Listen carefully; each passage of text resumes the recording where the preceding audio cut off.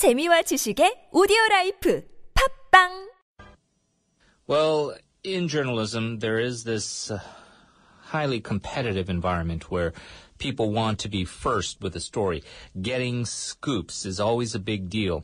Doing that is not such an easy task, and often and unfortunately, sometimes that zeal to be first out with a story leads to what some people would deem to be sloppy journalism. This growing practice has been termed churnalism, and to better understand the concept of it and why we should take it seriously, joining us, the Professor of Communications at Cardiff University, Professor Justin Lewis. Hello. Hello there. Well, thank you so much for joining us. Can you tell us, first of all, the term, I think a lot of our listeners may not be aware of it, churnalism, what exactly that is? Well, churnalism refers to, as the clue, I suppose, is in the first part of the word, which is churn, which is the idea that journalists will be churning stories out in a way that basically sacrifices most of the things that we would want most journalists to do, which is pursue, investigate, analyze, and then put out information in a way that makes it meaningful to viewers, listeners, and readers. Journalism would be about then taking information that's already been processed by somebody else. It might be a public relations company, it might be a wire service, it might be another media outlet, taking that story, changing it slightly to fit your house style, and then putting it out without really checking it, without analysing it further, without doing any of your own journalism. That's what journalism refers to. There are various people who've played around with this, where they put out fake press releases about things that never really happened, just to see whether there is journalism, and they found, lo and behold, the story that they've created has been reported quite widely because journalists haven't checked the story, they've just put it out there, they just renosed a PR release or something like that. That's what journalism refers to. So is it a pretty diverse array of things when we're talking about whether it's new media, or I think a lot of people involved with social media now are pretty inundated with those BuzzFeed type of links where there's like, OMG, the 10 greatest things about walruses that you never knew. Would that kind of story also be considered journalism? I suppose you could. I don't think it's, the list of 10 genre, which is becoming increasingly familiar now. I suppose you could argue that's a form of journalism, and that it often doesn't really require a great deal of journalistic work, although it could do. It could be that in drawing up your list of 10, you've actually done a bit of research in order to do that. So I wouldn't necessarily say that's automatically journalism, but I suppose it does signify to some people that's a kind of easy story to do that didn't really require a lot of independent journalistic work. So it could be, but I wouldn't necessarily say, just because it's a top 10 list, that's automatically journalism. But it could be an indicator of that. It could just be an easy way to write a story. What is different about today's state of journalism as opposed to decades ago when people were bemoaning Hearst and yellow journalism, and now with new media? Is it just sort of where people will be bemoaning certain aspects of journalism, or is there something really seriously wrong right now in this present day and age? I think it does depend a little bit which country you're in, but in a number of countries, certainly my own, I think you have seen a change in a set of conditions. So, for example, what you've seen is fewer journalists producing more copy.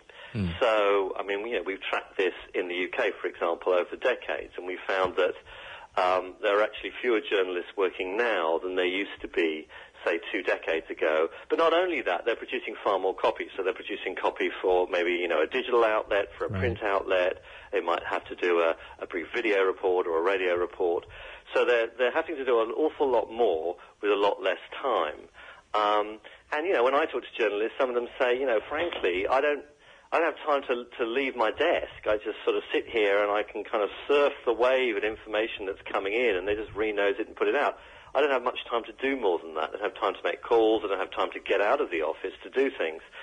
So I think they're really serious. There's a serious problem here, I think, as particularly different kinds of media decide that they can produce journalism but not really pay for it. I mean, there's an old phrase, which is you get what you pay for. And that's true in journalism as with anything else. And if you're not prepared to pay for decent journalism, you probably won't get decent journalism. So I do think the cost-cutting and reductions that have gone on in the journalism industry have made journalism, in fact, more likely. I mean, we've tracked it in the UK, and we found that, there has been a decline in the reporting of very basic things. So, local journalists no longer go to local council meetings. They get press releases from council meetings and they work with those. All sorts of things like that. So I do think there's a real problem here. Yeah, and I think everyone listening will agree that there is something seriously wrong. There are many aspiring journalists, but some people would think from what you're describing that this is a dying occupation. People saying print media is dying. As you say, fewer journalists are being employed. They are required to produce more copy. What would be solutions? I mean, if people are not paying for this, we know there's a strong resistance to putting any kind of a paywall or subscription service for things that you can consume online. Are there any potential solutions out there? Well, it's a very good question, and it's one that many of us grapple with on a weekly basis. I mean, there may be. You're absolutely right. There is a real problem here of funding, and part of that is because of the digital age. I mean, that we live in an age now where we expect to get everything for nothing. Right. We don't, we expect to get stuff offline and not pay for it, whether it's, other kinds of media content or whether it's journalism, whether it's music, whatever it is. And if we're not paying for it, then we're less likely to be getting a decent product at the end of it. So there is a real problem here, and it may require, I think, a broader cultural shift where we have to begin to understand that the journalism we get for nothing is not going to be as good as the journalism that we pay for. And it may take a while for that to happen, but there is... I think that's a necessary requirement. We are going to have to begin to change our attitude towards journalism. And I think that, there are a few signs of hope. I mean, I think that there are new forms of journalism emerging, perhaps more community-based journalism, where you get professionals but working with groups of volunteers, people in the community who provide copy in a way that paid journalists would have done in the past.